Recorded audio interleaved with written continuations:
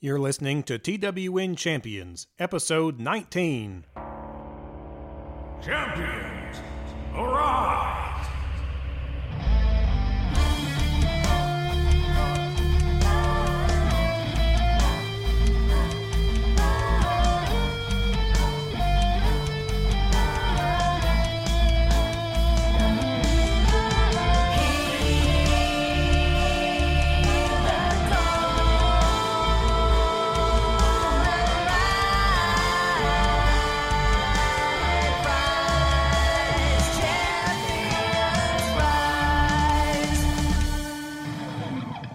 Welcome to the Champions Countdown podcast, where we summon heroes from across space and time to populate our intergalactic museum, or something like that. This is episode 19. I'm Will, and she's excited because it's Octagon Pizza Day in the lunchroom. It's Rebecca! With a side of corn. That was always a bummer. They know nobody's going to eat that corn. Pizza and corn? Yeah. I always ate the corn. Did you? I appreciated the whole ensemble. I appreciate somebody who appreciates lunchroom food. I did too. We have reasons that I did, but we'll talk about that later in the countdown. That's good. Yeah. Well, Rebecca, what's been on the menu in your life? What's cooking these days? So here's what's cooking. The smell of cat food in the house, and also the dog's mania over the smell of cat food. Mm-hmm. So that's definitely happening. So this has been a very eventful week in the good old US of A, and we're not going to belabor any of that because we've all lived through it, and good God, we're all tired and ready for a nap, even if we are feeling relieved and jubilant. And speaking of fresh starts, I found a present in the road this week. Yes. Which was a little kitten that jumped out of a leaf pile on our dog Porter's walk and started following me, and now it lives in our home. Yes. So that's what's cooking, is the smell of cat food. It's very funny because he's not even been here very long, and we don't even know the gender because he's a little bitty baby. But we think it's a boy. Yeah. I don't know. Yeah. We'll let you know. On next podcast, we'll share the name we've chosen for this cat, depending on its gender. And right now, we're expecting the cat to take a nap, but I'm holding a rope on the side of the chair so he'll play with that and not be bad while we're recording. Yeah, you may hear that. Yeah, you probably will hear that. But anyway, that's what's cooking. And we're going to do it right this time from the beginning. So the cat food on the menu is like that expensive stuff from the pet store that isn't full of corn and phosphorus. That is very bad for your cat, like what they just sell for $5 a bag at the grocery store. Don't buy it. Mm-hmm. You got to get the good stuff. And the dog is very jealous. Very jealous of that cat food. He thinks it should be for him.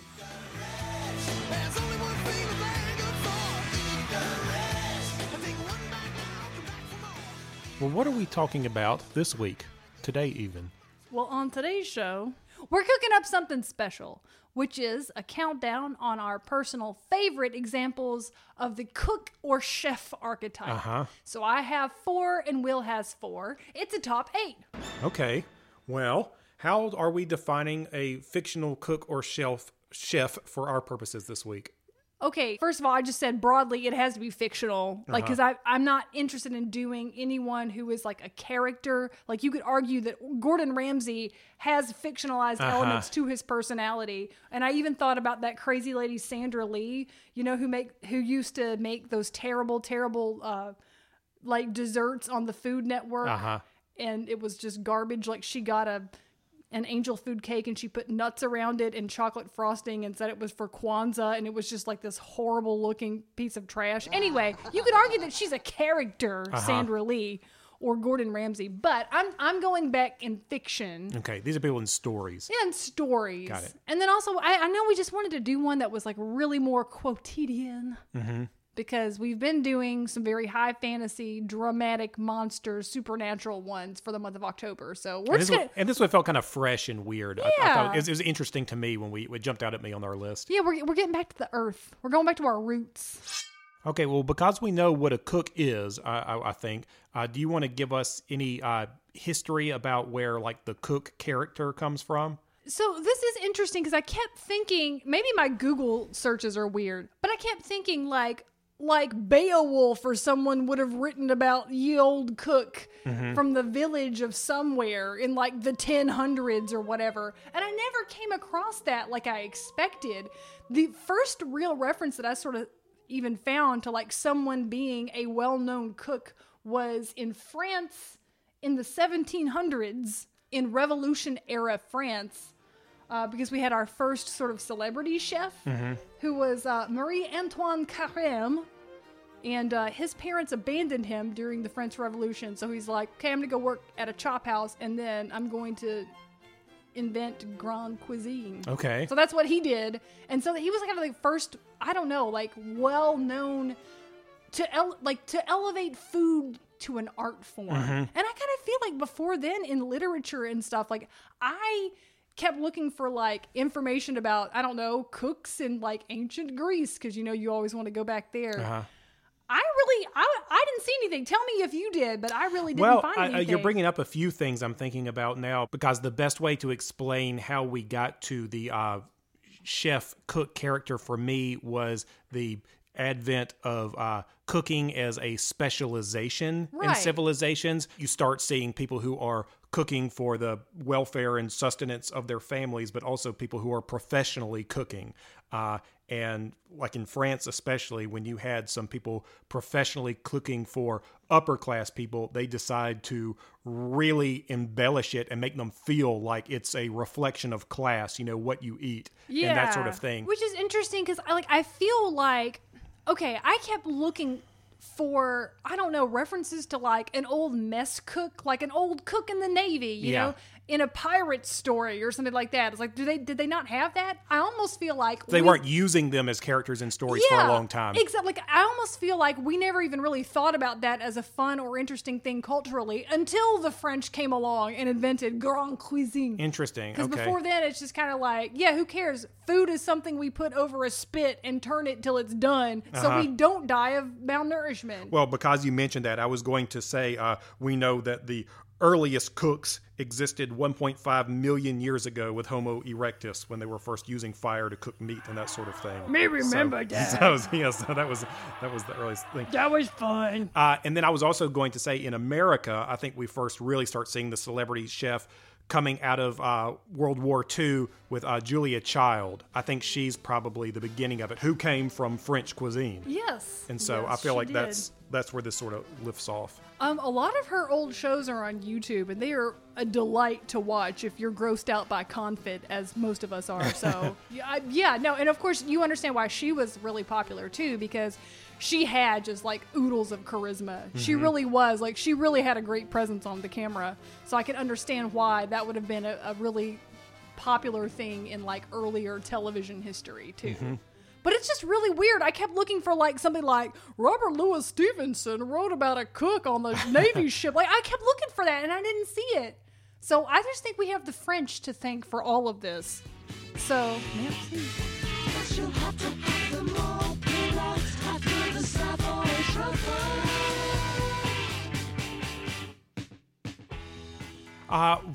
A fun question for you here. Should we give people one piece of personal cooking advice, even if it's dumb? What's one thing that you just really believe in, even if it's not a big deal, that you feel like other people would benefit from? And I can give you a stupid example if that will help. Yes, please. Okay. I would say almost all the time, you never should use as much water as people say. Like, never. Especially in the old El Paso taco dinner kit. They say to you, I believe this wholeheartedly, they say to use 2/3 cup of water. You don't need that. You need maybe a half, and maybe less than that if you keep the fat in there. So it's never as much water as they say. That's garbage. Don't believe it. Yeah, that'll make for some real thin sauce around your taco meat. Yes. That would be gross. I guess I would say, whenever you're cooking, at every stage, look at it and be like, would this be improved if I put a little salt on it? And the answer is almost always yes. So, like, don't under-season your food. Just be like, I'm going to sprinkle some salt on here. Okay. And for a whole dish, you can get away with, like, half of a teaspoon. It's probably not a whole lot of salt that you need, but you need some. And it will improve everything. This is for someone who never cooks. Like if that because I thought that's like the level we're supposed to. Okay, so that's the advice that I have. I feel like we're ready. Me too. I feel like a legendary cook. Well, do you want to start us off with your first pick? Number 8. He's a world-famous Canadian chef who had the opportunity to serve dog burgers to a young Alanis Morissette. I'm talking about Barth, the cook from Barth's Burgers. You can't do that on television. Oh, I remember that name. Do you remember the show at all? Yeah, I do remember it a lot. Okay, I remember yeah. that the background for the set looked like the little crossbars on like a jungle gym. It did. That was one of their sets that they set. And they sat on looked like a windowsill, like the Muppet Babies would sit around. And then that was like their sit around talk to each other set. And it's just a bunch of kids, and then there's an old man with the headset and lots of slime.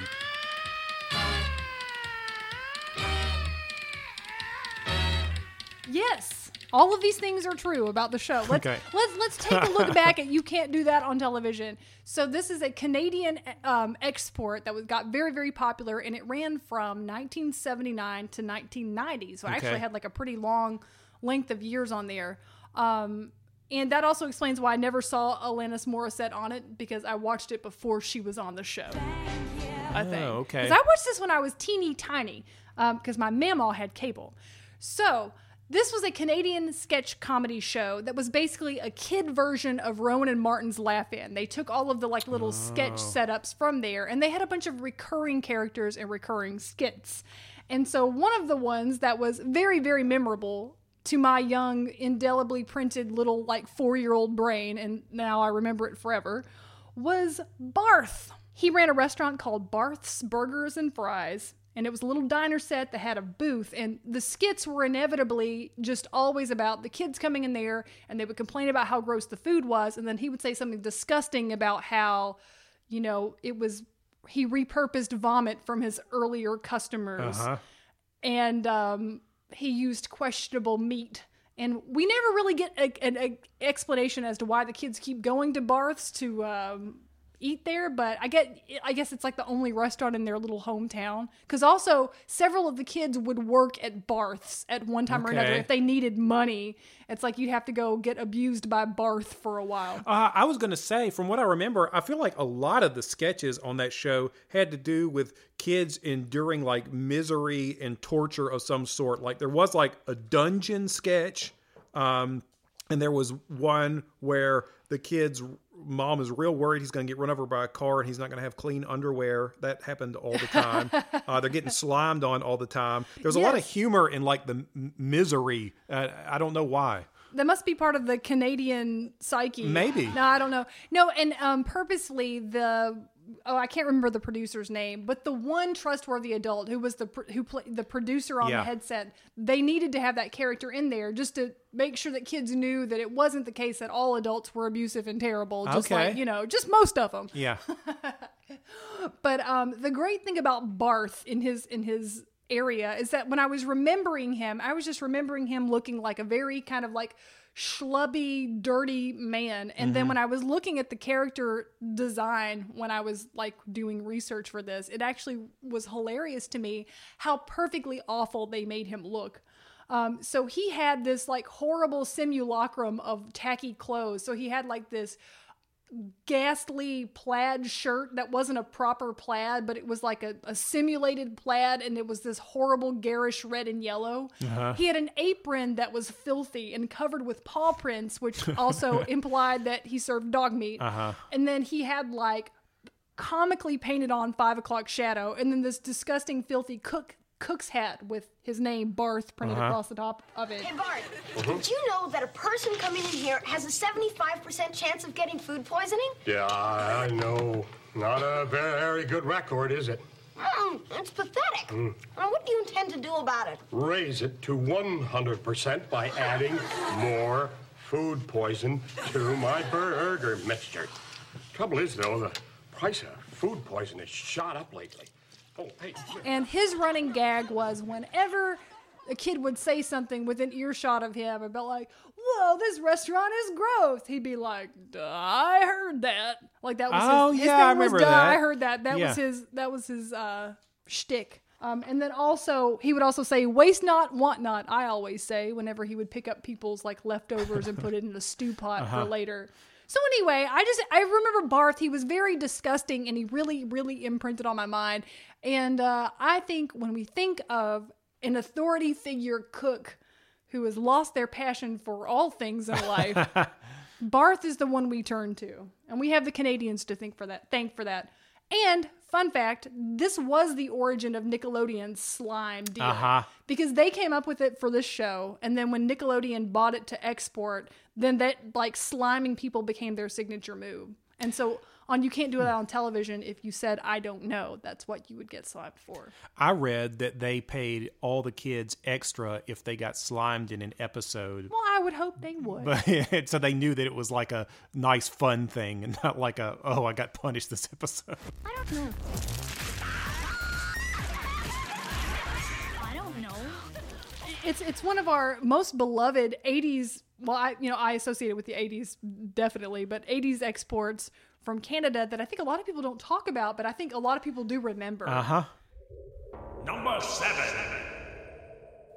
My first pick believes bubble tape gum is not part of a well-balanced diet.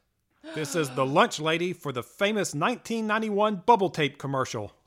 Now, this is a deep cut. Do you remember this commercial? Oh, I remember it very well because bubble tape was a very attractive product when advertised, and it was a candy that I bought frequently. It was like the super soaker of foods. It was, especially of gum. Yeah. It was like the best gum of all gum. It was the big sugar wad you could just cram in there. Yeah, because you could never resist too long. It was supposed to be dispensed like a little tape dispenser, and that was the whole appeal, and also the hook. But of course, if you bought some for yourself, 9 times out of 10, you would probably open the container and then take a bite out of the half roll. Just a big hunk. You want that chew feeling. Did you like the pink one or the grape one? The pink one, definitely. See, and I was all into the grape. The grape was my favorite. Yeah. Okay. The grape bubble tape was where it's at. I mean, they were both good. Anyway. This was a really, really 90s product. This was like the really good part of the 90s that I liked. Like, this was like the early part. This was like Darlene Connor 90s, like Beavis and Butthead. Nobody gets this Gen X kind of thing.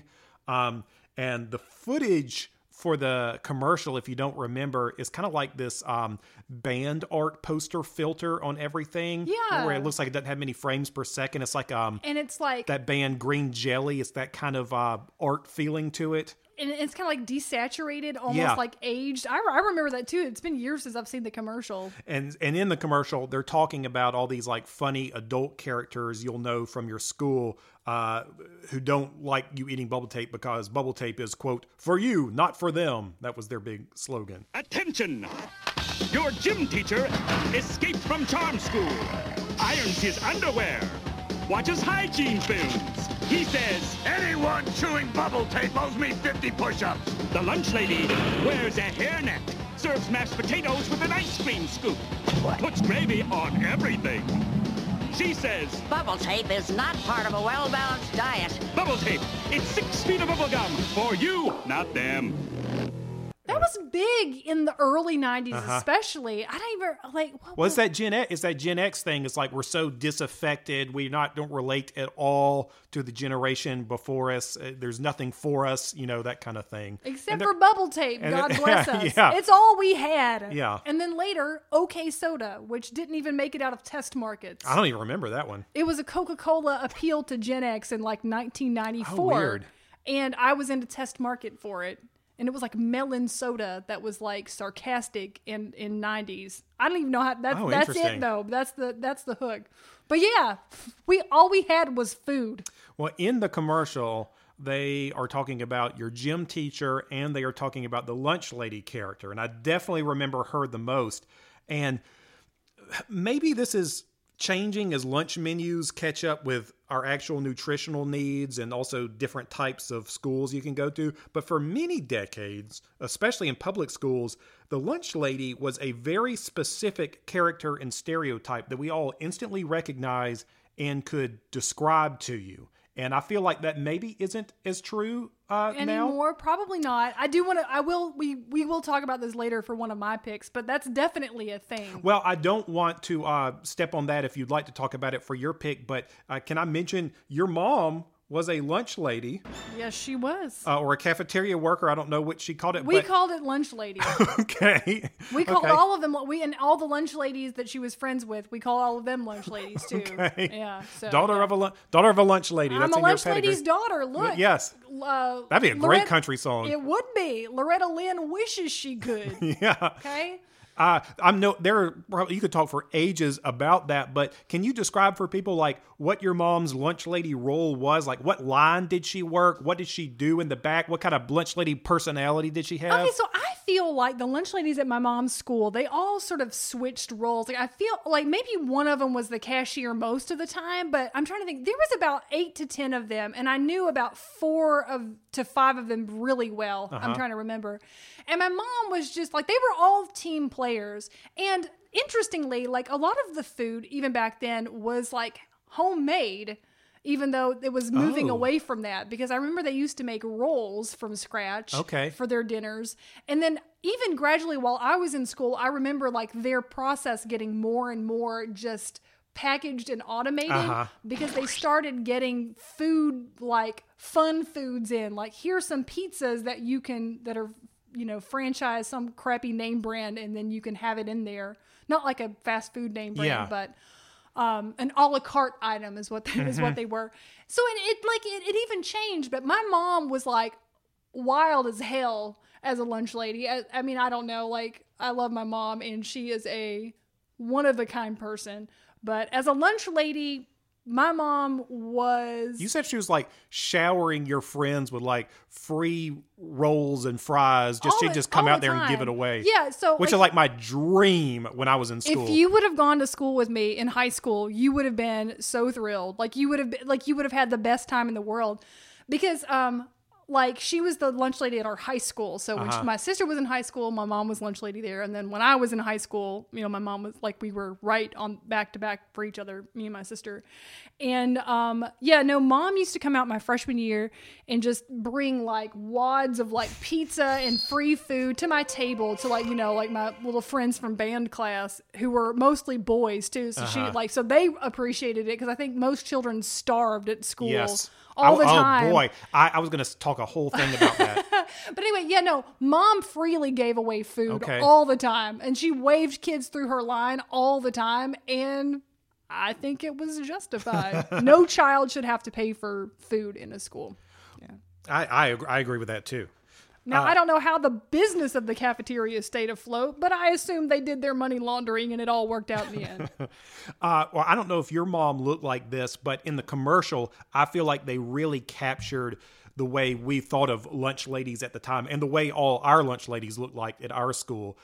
So they say in the commercial, she serves mashed potatoes with an ice cream scoop, which they all did. That is true. Because it helped you push the potatoes off the spoon. It's a good idea. Yeah. They put gravy on everything, which they did. Salisbury steak gravy on everything. Yes, it masked the flavor. And in the commercial, she's handing a lunch tray over this like gunmetal prison sneeze guard, which is exactly how ours looked at school. Yeah. You talked about this, about how everybody was starving at school. Wasn't lunch at your schools, because it was for mine, very stressful? I was very stressed out because there was not enough time to eat and there was not enough food. And we competed for food. Like, we had to protect our trays because all the kids were hungry and we'd always be trying to steal each other's food. And that's so terrible because that never happened in my school because I would just eat lunch or whatever. And then I could also just wander back in the back where my mom was and just hang out and get whatever I wanted, including a la carte items. We didn't. So I was never stressed And out. if you were the last class to get there, you wouldn't get enough food. When I was in high school even, my friends and I, my nerdy friends, we would run to lunch to get ahead. That's so sad. Which, if you wanted to impress any girls, hang that up, because boys running to the lunchroom because you really want that. Because you were starving to death. I was starving. See, this is so funny too, because by contrast, this is the cushy existence I had. And I fully own this because guess what? my existence was not cushy any other way. Just being a lunch lady's daughter and having access to the lunchroom at any hour was super sweet, and it was a trade-off for the shame of being a lunch lady's daughter, okay? So whatever. I remember just like, I don't know, randomly in the middle of class, 10:30 in the morning, I'd be like, I have a craving for like some tomatoes and ranch dressing. And then I just like go to my mom, to like, hey mom, do you guys have any tomatoes and ranch dressing? I just want that. And then I'd come back to like incredible. driver's ed with a bowl of it. And then at one point they got a cappuccino machine. And at that point, that's crazy. Yeah. Cause we could always eat and drink in class because it was pre-Columbine. And I guess, I don't know, they just let us do what we wanted. I guess so. So, yeah, it was good times as far as I remember. I feel like you and I were destined to be together because I just loved the lunch food. And even in middle school and high school, I was the kid who'd always raise my hand and ask the teacher, like, can you read the lunch menu? I wanted to hear it so bad. I made a comic book that I shared with the class about different cafeteria foods. What he was called The Contender, about a boxing chicken tender, and he fought his arch enemy Betrayal Mix. That's very cute. And the teacher loved it. Everybody else was rolling their eyes, but I was so hungry. They thought Will had worms when he was growing up because he just like wanted to eat all the time and he was real thin. Mostly it was just you did not get enough protein in your diet. I guess so. One more thing I was going to say, because I just have so much to say about this. There's a whole culture of public school lunchrooms. Like there's all these like your own language. Like there was all this stuff about like breaking in line, getting ups in line, getting extra. Like you're going to get extra. How much is extra? You always talk about that. One time I got extra rolls for 25 cents, which got me like 8 rolls. And I remember a teacher, I'll go ahead and say it. It was Miss Griffin. She came up to me and she was like, "You're not going to eat all that." And I was determined. I ate my whole plate and all 8 rolls, went and showed her. And she just says, wasteful. Yeah, it's wasteful when you eat something when you're a growing child. Okay, so I guess I was really excited to talk about lunch ladies because I loved it. Because the lunch lady in the bubble tape commercial is someone to be made fun of. Yes. And we didn't really turn the corner on that culturally until Adam Sandler's Lunch Lady Land. I know. Who we could have put in this countdown. Yeah. I didn't pick it. We'll talk about the honorable mentions because I feel like we do need to talk about that. And I also just feel like, though, that like my sister and I did a campaign just informally and constantly to make lunch ladies cool in our school. Like my sister started it to deal with the shame of being a lunch lady's daughter. Oh, okay. And then so by the time I was in high school, there was kind of like a hipster cachet around lunch ladies. Totally makes sense. I swear to totally you, makes sense. After my sister and I started this up, it was really my sister and her friends, was the year that Adam Sandler did Lunch Lady Land on SNL. Wow, they were ready for it. And we were like, we did that. Like, we caused that. Because who else, except for lunch ladies' daughters, could put that into the collective consciousness? Exactly. I'm just taking credit for it. That's all. Well, I think this commercial captured the character we recognized instantly in the era when the lunch ladies' powers were strongest. Number 6. That was like the most impassioned defense and love letter to lunch ladies I've ever heard. There might be more where that came from. I don't know. But for right now, I'm going to give you number 6, which is Mrs. Kim from Bong Joon-ho's 2019 film Parasite. Oh, okay. All right. If you've not seen this movie, it's streaming everywhere, so watch it. And also, I'm really proud. Can I just say I'm really proud whenever I do a current pick? Because, we just talked about 80s lunch ladies and like early 90s lunch ladies for a good bit. Okay. This is a cook from today's world.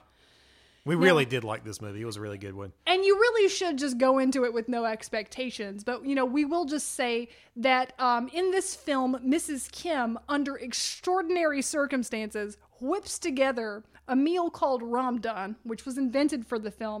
It's 2 types of Korean instant noodles mixed together and cooked with a very, very high quality sirloin steak. And in the film, it's Hanwoo, which is like a luxury beef. Okay. All right. And so she's making this for Da Song, the son of the Park family. If you've not seen Parasite, this is a film about a son from a poor family who kind of lucks into a job from his friend as a tutor for a kid in a rich family, the Parks. And then he gradually kind of gets his entire family jobs with this wealthy family, including his mom, but they're keeping it secret. And of course, this film is really about class divide, and it's fantastic if you've not seen it.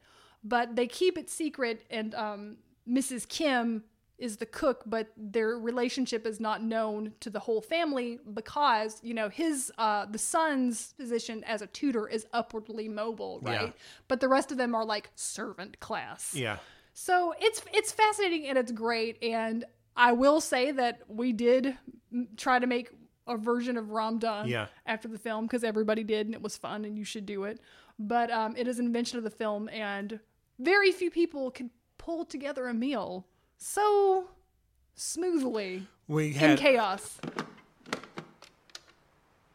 짜파구리가 뭐야?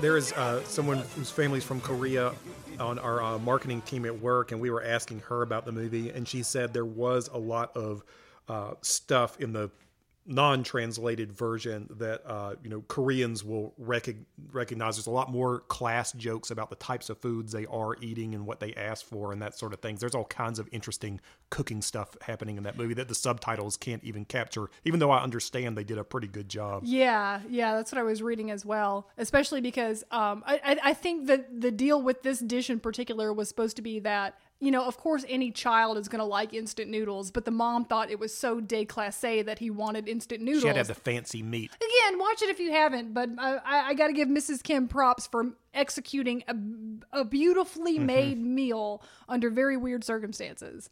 And hopefully none of us have to cook with that same sort of stress. Have you ever had to make food in stressful circumstances? See, I really haven't. I was going to say, like, it's always like a little stressful if you ever have to cook a turkey for Thanksgiving, which I haven't done in many years because I've been vegetarian for like many years. But, you know, sometimes you do anyway. You like cook it and you're like, is this going to work? Because there's a whole lot of bird in there that may not turn out good. I will say, and I was going to talk about this for a pick that didn't make it on the list, is that I do have a problem where I get real scared about meat being cooked all the way.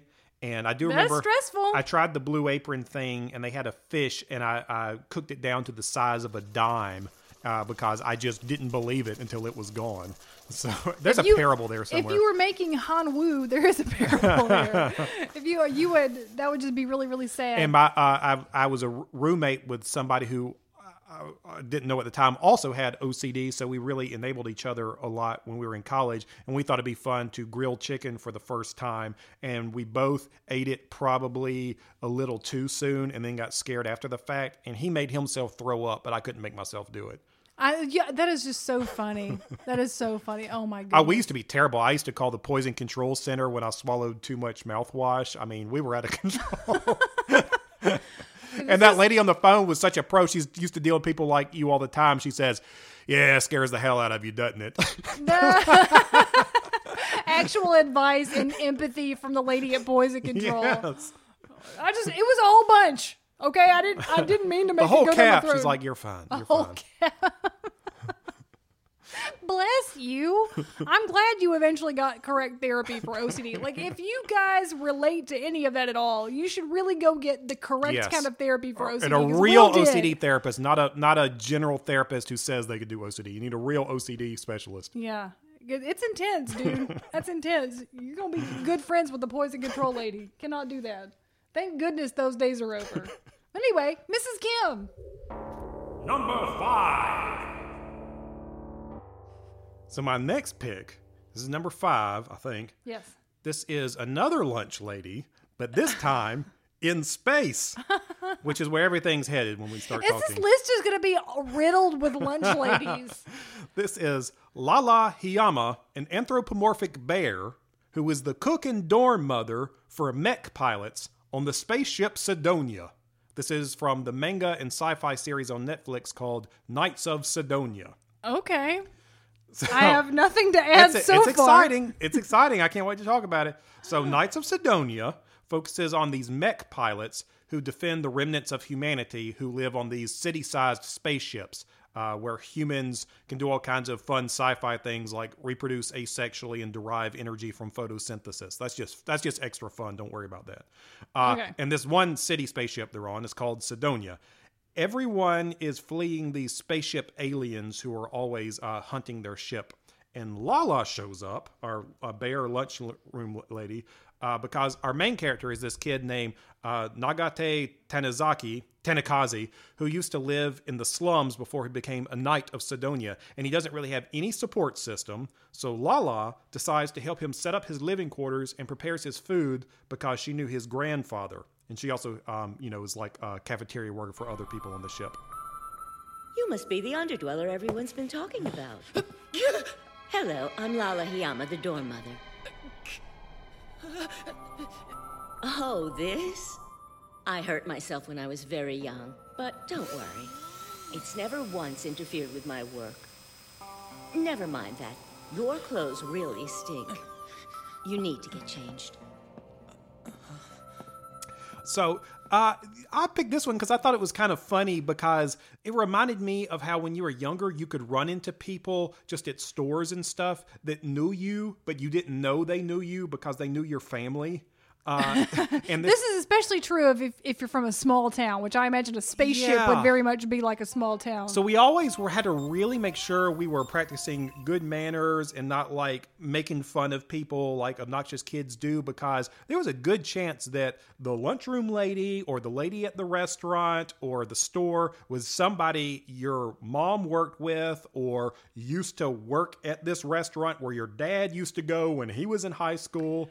It is funny. That is a situation that I think only people who grow up in small towns really understand. And it is mind-blowing to witness it, because I remember the first time I ever went to visit Will's hometown of Bainbridge, Georgia. I remember his parents just interacting with so many people out in public, just like they all knew everybody and everyone knew each other, and it just blew my mind. I just never had that experience. And it would get back to them. Sometimes they, you can't just go around running your big mouth. Sometimes it would, and they'd be like, "Yeah, I talked to so and so at the bank. He said you and Richard was out there having a pretty good time." And he was like, "Yeah." And that was often the case at restaurants. I remember, it'd be some lady who used to, her family owned the restaurant for They said generations. Y'all left a mess up there in that booth. Exactly. I told them that ain't my son. Yeah, I don't think you need to be hanging out with them anymore. That kind of thing. Mm-hmm. This is kind of interesting, like Alfred from Batman or something. Like got this like generational relationship and this personal relationship from cooks and the people they serve over the years is kind of interesting.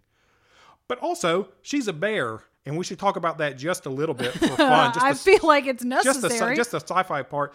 I think the bear thing really works for the sort of dorm mother type character. Like bears are very motherly, and so in addition to having that personal connection because it's like a cook who's serving you, and it's like his mom, it's also like a mother bear thing, which I think is pretty sweet and pretty funny. That's nice. And her hand is a claw, so it's sort of like the discipline part of being a mother too, I guess. I don't know. And it would help you chop vegetables. Yeah. In fact, she may do that. I'll have to go back and look. I don't remember that. They don't get far. They hadn't gotten far enough in the Netflix series to explain her deal, but I've read a little bit online about how this may be a life support suit that just looks like a bear. Because I think she used to be like in the Defense Forces and the shapeshifters got her or something.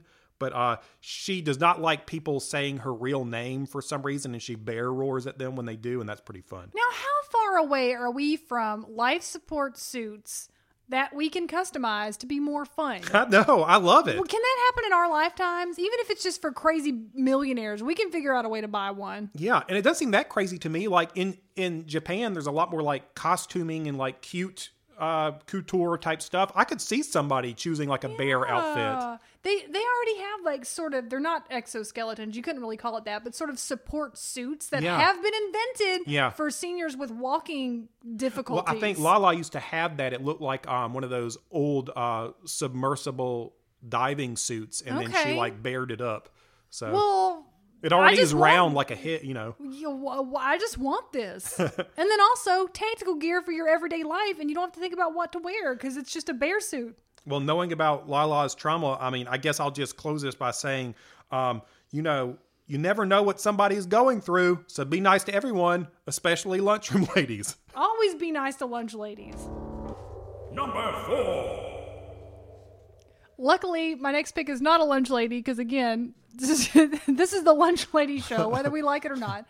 At number 4, I give you Artie Bucco from The Sopranos. Oh, okay. I was thinking about The Sopranos. Were you thinking about him? Okay, so in a show that is just completely riddled with amazing minor characters, like for me, Artie Bucco doesn't even make the top 5, but like, you know, he is important to mention because he is the chef / third generation proprietor of a restaurant called Vesuvio that all the mobsters love to go with their spouses to feel fancy.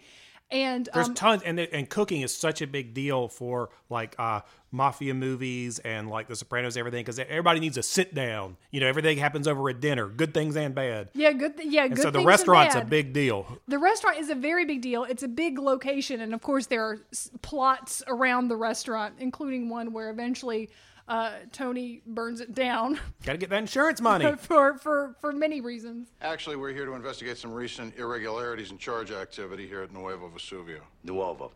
Irregularities? Well, there is credit card fraud going on in this restaurant. That's impossible. Based on cardholder disputes, we show 9 hits in this locus that precede fraudulent activity. What does that mean? People's card numbers were copied, and those numbers were used to rack up thousands of dollars in phony charges. Wait, you think I'm ripping off my own customers? That's insane. Were these meals actually served? What's going on? Someone's stealing. Oh, also, I just love like little details that they put in. Like they'll come home with like those swan foil wrapped thing, like it's like swan foil leftover wraps. Yeah. And I assume they take those home from Vesuvio all the time. It's like very classy and elegant, yeah. You know?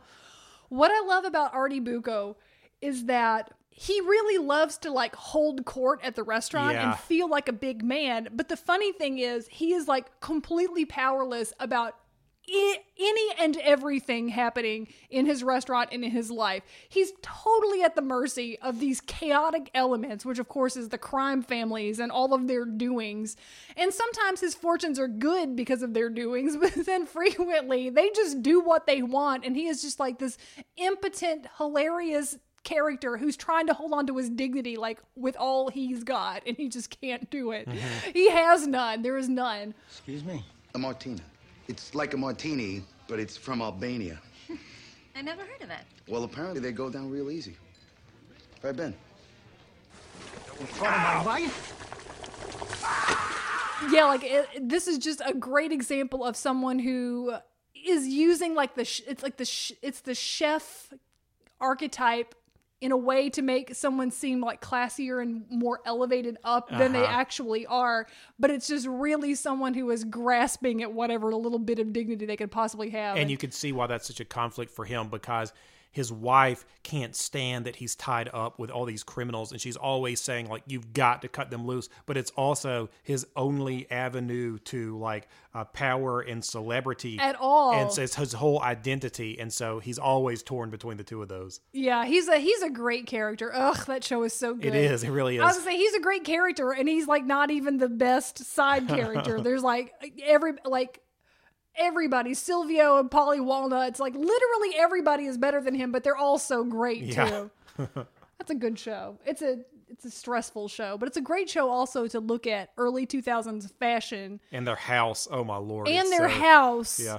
And of course my favorite, which is AJ Soprano's new metal shirts, which I follow a novelty Twitter account that just tweets that. I love, why was he in his room like looking at his computer with his shirt off? That was the best moment of the whole series. Funny. That was the best moment of the whole series. Love it. Number 3. Okay, for number 3, one thing we haven't said about cooks is they have all the gossip. From the highest to lowest rank, wherever they are, they know everybody. They are friends with captains, they are friends with soldiers, they are friends with popular people, unpopular people, and everybody's bending their ear about their problems or whatever they're thinking about. Even in space. I knew there would be some space, everything. I almost thought you would like nominate The Replicator for the best cook. Oh my God, that is really funny. I'm glad you didn't. Okay, well, everybody in space. Nobody likes the Replicator food. I want to talk about, quote, the cook from Star Trek Enterprise. This is actually Commander Riker. Do you remember this? Do you know what I'm talking about? I saw a reminder about this when we were doing research for this episode. Oh, so funny. I do remember, yes, that Riker was like real proud of himself and like he was like a cooking hobbyist, but then it turns out he's not very good at it. Okay, I'm glad you mentioned that. That's true too, and that's probably where he got this idea. But in Enterprise, he posed as the cook for the ship. Okay. Everybody, this was the last episode of Enterprise. I have not. It was ever the farewell watched. episode, and everybody hated it. I'll get into it. Okay, but first, I'll circle back in case you're a little bit confused. All right. If you're not super Star Trekky, I'm not. If you hear us mention sometimes Star Trek Enterprise, and you're thinking, "Isn't that the ship they're on?" Yes, it is the name of the ship from the shows, but it's also the name of one of the Star Trek shows. The show Enterprise is set before Kirk and the original crew. This is the Scott Bakula is the captain show. And in the last episode of this show, we actually start with the Next Generation crew in the 24th century. This is Picard's group. And we see Commander William Riker studying some files because he's trying to make a difficult decision about whether to share top secret info with Captain Picard or not, that he's not supposed to. So this is where... And he's not supposed to. Yeah. Actually, you remember the Next Generation episode called Pegasus when there was the dirtbag captain that came on, and because he was an admiral, he took command of the ship and he told Riker, "You're not allowed to tell Captain Picard about the sneaky crap I'm up to." And basically, the Federation had been developing a cloaking device, and it was top secret. And Riker, okay, I do remember Riker that. ended up spilling the beans. But okay, so this is where it gets funny. So what do you do when you have to make a hard decision? You find your girlfriend and go to the holodeck to visit the Enterprise crew on their last mission to gain some weird, kind of helpful wisdom that might tell you whether to tell Captain Picard about these secrets or not. And so that's what he's doing. It looks a lot like procrastinating. Has the Andorian hailed them? Not yet. You might want to leap ahead to that point. It's where things start really happening. And you should consider taking over the galley. Why? Well, Starfleet ships didn't have counselors in those days, but the chef on the first Enterprise came pretty close. I read almost everybody confided in him. I'll keep that in mind. So he does this by posing as the ship's cook, even though we've never seen a cook on the entire 4-season run of Enterprise. No. But you also mentioned that Riker was a cook in his own right, and we got to see that some in the Picard episode from last season that we didn't really like. And I have some strong feelings about that. That episode was fine. That episode was fine. I hated the rest of the series so much that I thought that episode was okay. Anyway. Well, I don't mind Riker being a cook. You know, he's like a man's man, and that's kind of like a cool dude thing to be able to do. But Rebecca was just mentioning the OCD stuff. This may be a weird thing of mine, but I had to mention it because it drives me personally crazy. Sometimes cooking stuff in fiction, in novels or shows, really drives me crazy because it's the opposite of show don't tell. And they use cooking and food as like a shortcut for sentimentality or to try to force you to feel something or say something without really proving it. Yeah, it can be a really tortured metaphor. Yeah, it can be too cute. Like they're trying to force some sentimentality like, this is a family and these are foods we like. And the best example of that I can think of, like the easiest one, are when they pick like cute foods that don't have anything to do with the story and aren't necessary. Like Riker in this episode, like he's making a pizza. And like, I was like, I hated that. I just hated they picked pizza. I thought it was so stupid. On Picard, I do feel like pizza was a weird food for them. Because they thought it was cute. Because we all like pizza and like feels like real homey and like a family. It's like, no, you show that when you're storytelling. Don't just give us pizza and think that did the work. Pizza with tomato basil and non-venomous bunny corn sausage. Sounds wonderful. Yeah, especially because then you're just distracted being like, okay, well, what's like the evolution of pizza over the centuries since today? And like in the 24th century, what will we think about pizza? What will it be made of? Like, right. And he's living on a different planet. It might have weird stuff on it. That could have been funny. Smelled it. And Tyrian basil. Grows like weeds around here. The other one, and this may be a personal thing for me that I cannot stand. Do you know the food word that drives me crazy? Hot cocoa. Cocoa. I can't stand it. Will hates when people talk about having a cup of hot cocoa. Yes. You know why? Because it's people trying to impose intimacy on you. Like they want you to observe them feeling cozy. And there's one thing I can't stand. It's somebody saying the word cocoa while holding a cup of it with two hands. It just upsets me so much. I just can't tell you why. It's a weird thing. It's just because it's like somebody showing up at your house in their pajamas to me. You know what I mean?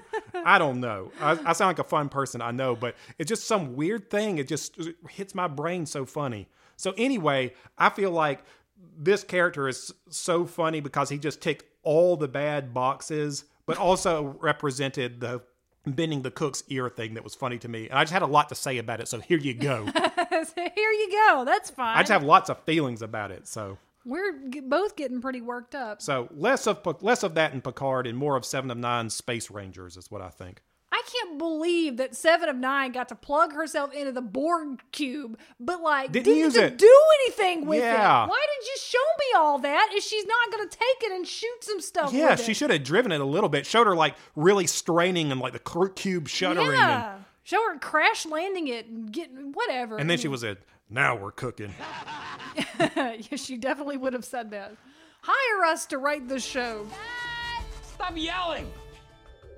Number 2. Okay, well, the hits start coming and they don't stop coming because at number 2, a classic lunch lady we cannot ignore, Lunch Lady Doris from The Simpsons. Mm-hmm. Obviously, right? This is also one of those instantly recalls our stereotype of a lunch lady. Yes, and it is funny because I did want to talk about this a little bit before. I always recognized those cultural stereotypes about the lunch lady, and they were always very much like Lunch Lady Doris, right? Where it is the completely disgusted adult who is smoking and who has dirt splattered on their apron. You work with the terrible. ingredients you have. We're all just here. Just deal with exactly it. This right. is what's for lunch. And it is funny because I do think Southern lunch ladies are a little bit different from a Lunch Lady Doris lunch lady stereotype, because Southern ladies are more, they're more joyful in they the bring their lunchroom. own feelings and passions about food into their job, even if the job isn't set up that way. They put it into the preparation. No, here, baby, you get you some more, baby. Yeah. You know what I mean? There was lots of here, baby, get you some more. That is definitely the kind of lunch ladies that I grew up with. Mm-hmm. But that does not mean that I don't appreciate lunch. They also Lady remember Doris. your social security number, because for some reason at my school, that's what you had to give them to type into your account, and they would memorize your social security number. Yes, that would not fly today, I don't think. I don't think that would be cool. On The Simpsons, which we all know about, Lunch Lady Doris, along with the other adults at the school, Principal Skinner and Miss Hoover, they all function as a foil for Lisa and her idealism, frequently, And then also she's constantly used as a gag to make fun of the underfunding of American public schools, which is a shame. And I mean, we've got a very long list of shames that we need to be correcting, but this is one of them, because I think it's fundamentally unfair for a child to be born in a zip code that means that their school is funded less well than a child born in a different zip code. That's bullshit. Yeah. It's 100%. I just can't even believe this is still going on, but whatever. Mm-hmm. But Lunch Lady Doris, but with that said, Lunch Lady Doris is a funny character. There's very little meat in these gym mats. But I do love that they used her this whole time, and I love her energy of being completely broken, but then also somehow good-natured about it, whatever she's doing, she'll just, whether it's putting a empty hot dog bun on Lisa's tray to be the vegetarian option, or grinding up gym mats for the people to eat because there's not enough meat. She is part of the school. She's just an arm of the underfunded school. Start putting money back into the school. You cut back on everything. Salaries, supplies, the food. I don't care what you say, I can taste the newspaper. Posh. Shredded newspapers add much-needed roughage and essential inks. Besides, you didn't notice the old gym mats. There's very little meat in these gym mats. Oh, I also do love the gag where in one of the episodes she's also the nurse. And why is there a lunch lady posing as the nurse? And she says, I get 2 paychecks this way. Which again, okay, it's funny. But it's near and dear to my heart because of the reasons we actually already mentioned. My mom was a lunch lady, and just lunch lady culture was my bag in the 90s. Really was into it. Where do you want these beef hearts? On the floor. It doesn't look very clean. Just do your job, Heart Boy.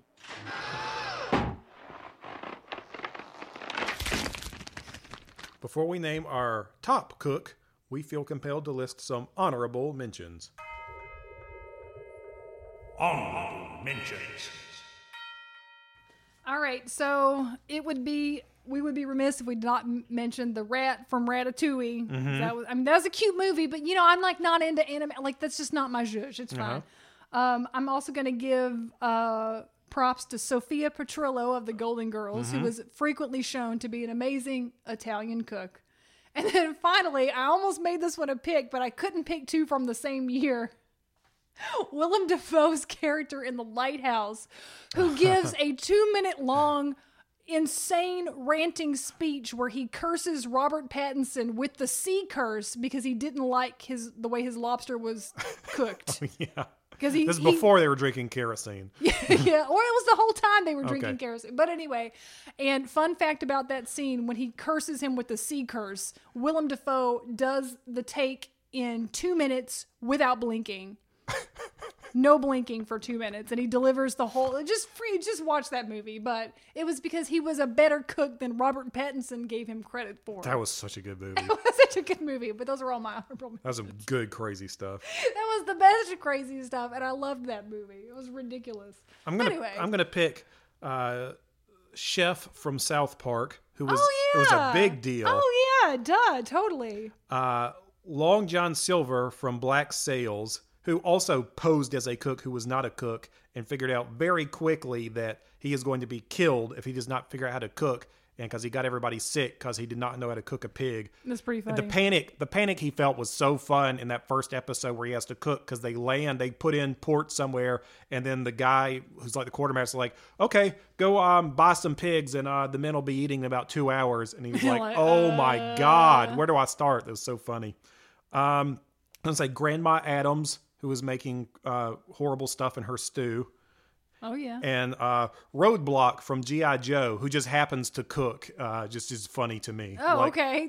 He wasn't even a cook for the G.I. Joes. He does like real stuff, but he also is just he has a dinner cook. parties where like Snake Eyes and them come over. I don't know. That was the only G.I. Joe whose name I could remember. It's a good one. If you're going to remember one, that's the good one. That's the only one. So who's your number one cook of all time? Number one.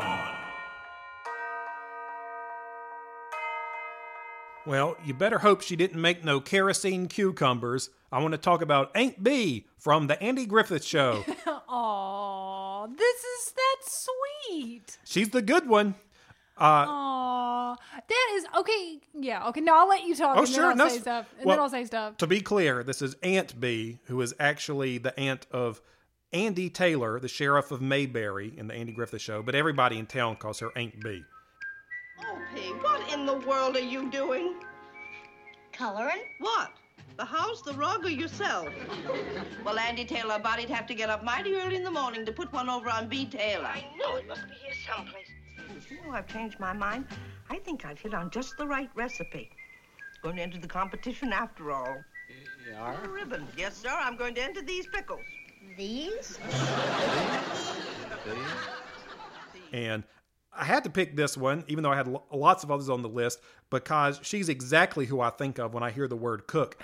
And that's probably because she is the best example I can think of the matriarch cook where we grew up. They got everything right about her. She is exactly our grandmothers and aunts in the South, especially the Southeast, I think. Do you know this kind of lady I'm talking about? Well, I mean, my mamaw was a hell of a cook. You know, her food was excellent, and she cooked constantly for everyone. So, like, yes. Mm-hmm. I mean, I think she was a little less sweet than Aunt Bee. I think Aunt Bee was very, very but this is not a dig. I get all of the wonderful sense of sarcasm from that side of my family, like my dad's side. And so my mamaw was a very, very amazing cook and a matriarch cook, like you said.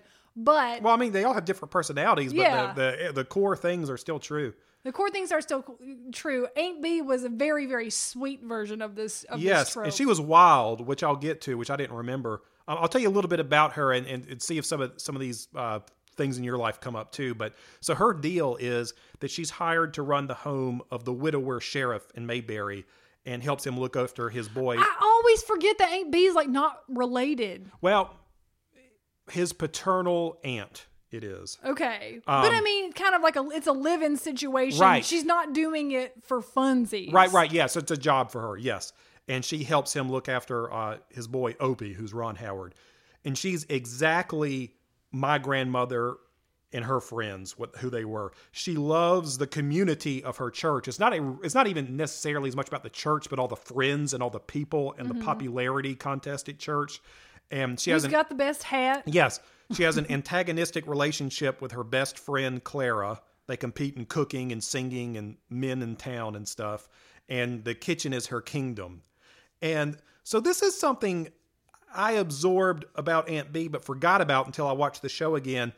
Like I said, she is like a mother figure, and she is a stabilizing force for the Taylor home. And this is why I like her so much, she very much represents the kind of small town nonsense and craziness that Andy's always having to sort out. Like, she's always dating medicine men and getting caught up in really crazy pickle-making competitions with her arch enemy and best friend. And it is the same, one and the same. Yeah, so it's all the crazy Southern character stuff that I didn't remember.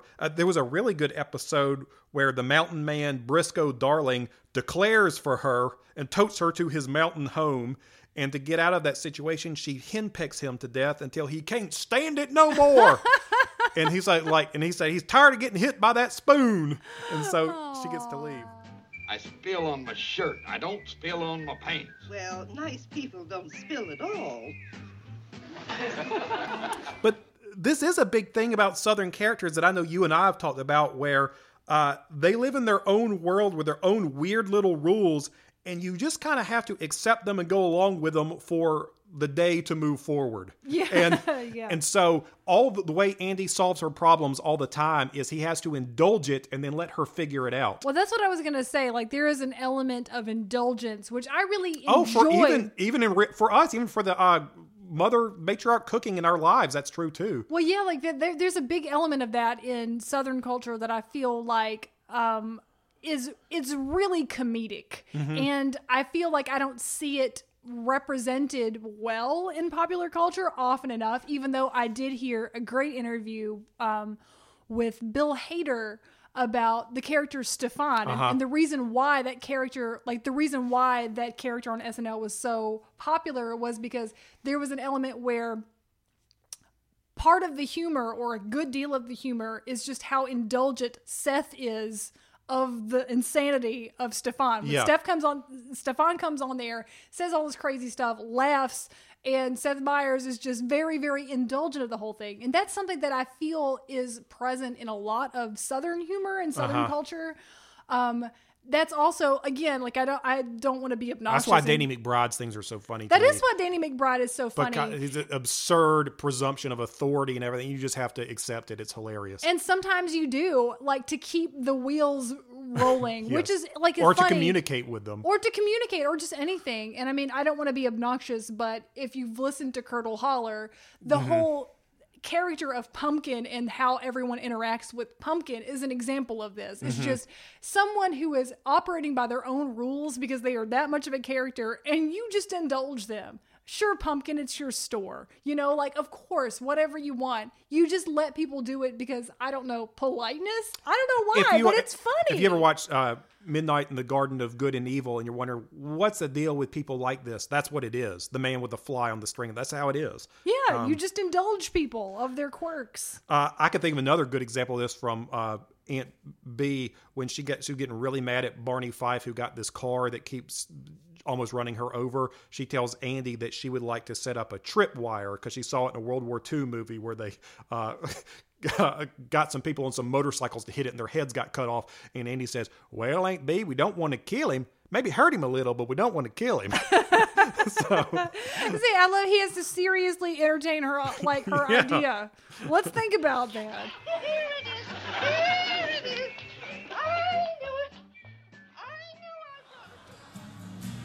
No student can escape the magic of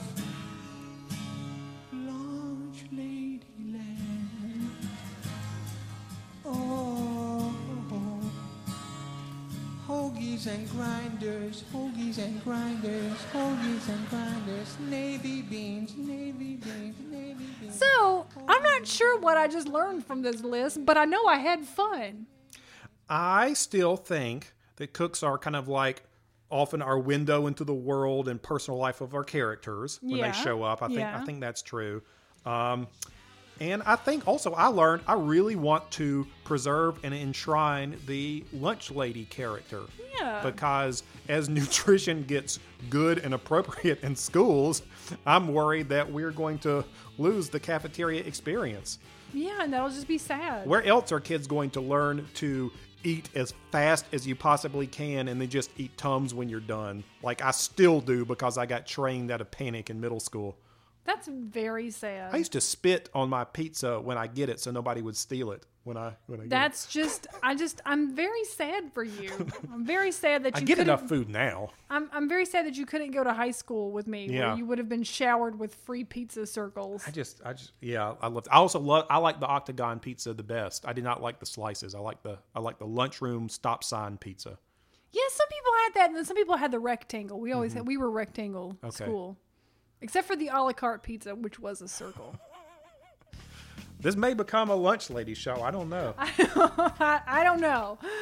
We have to do a separate countdown about lunch ladies. I don't know. Well, if you want to tell us about your lunchroom experience, email us at rumors@thewizardsnightshirt.com or really do talk to us on Twitter or Facebook or Instagram.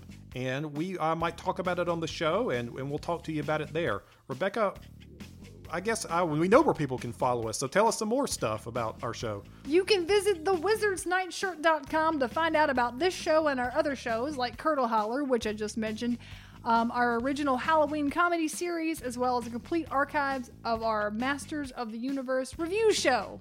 I did not read that well, but you've heard it before. Thank you for listening.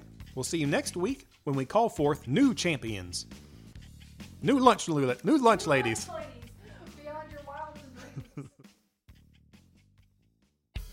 The legends they tell of a hero facing down fears and cutting down foes. There's no resemblance to what you know when your own deeds feel humble and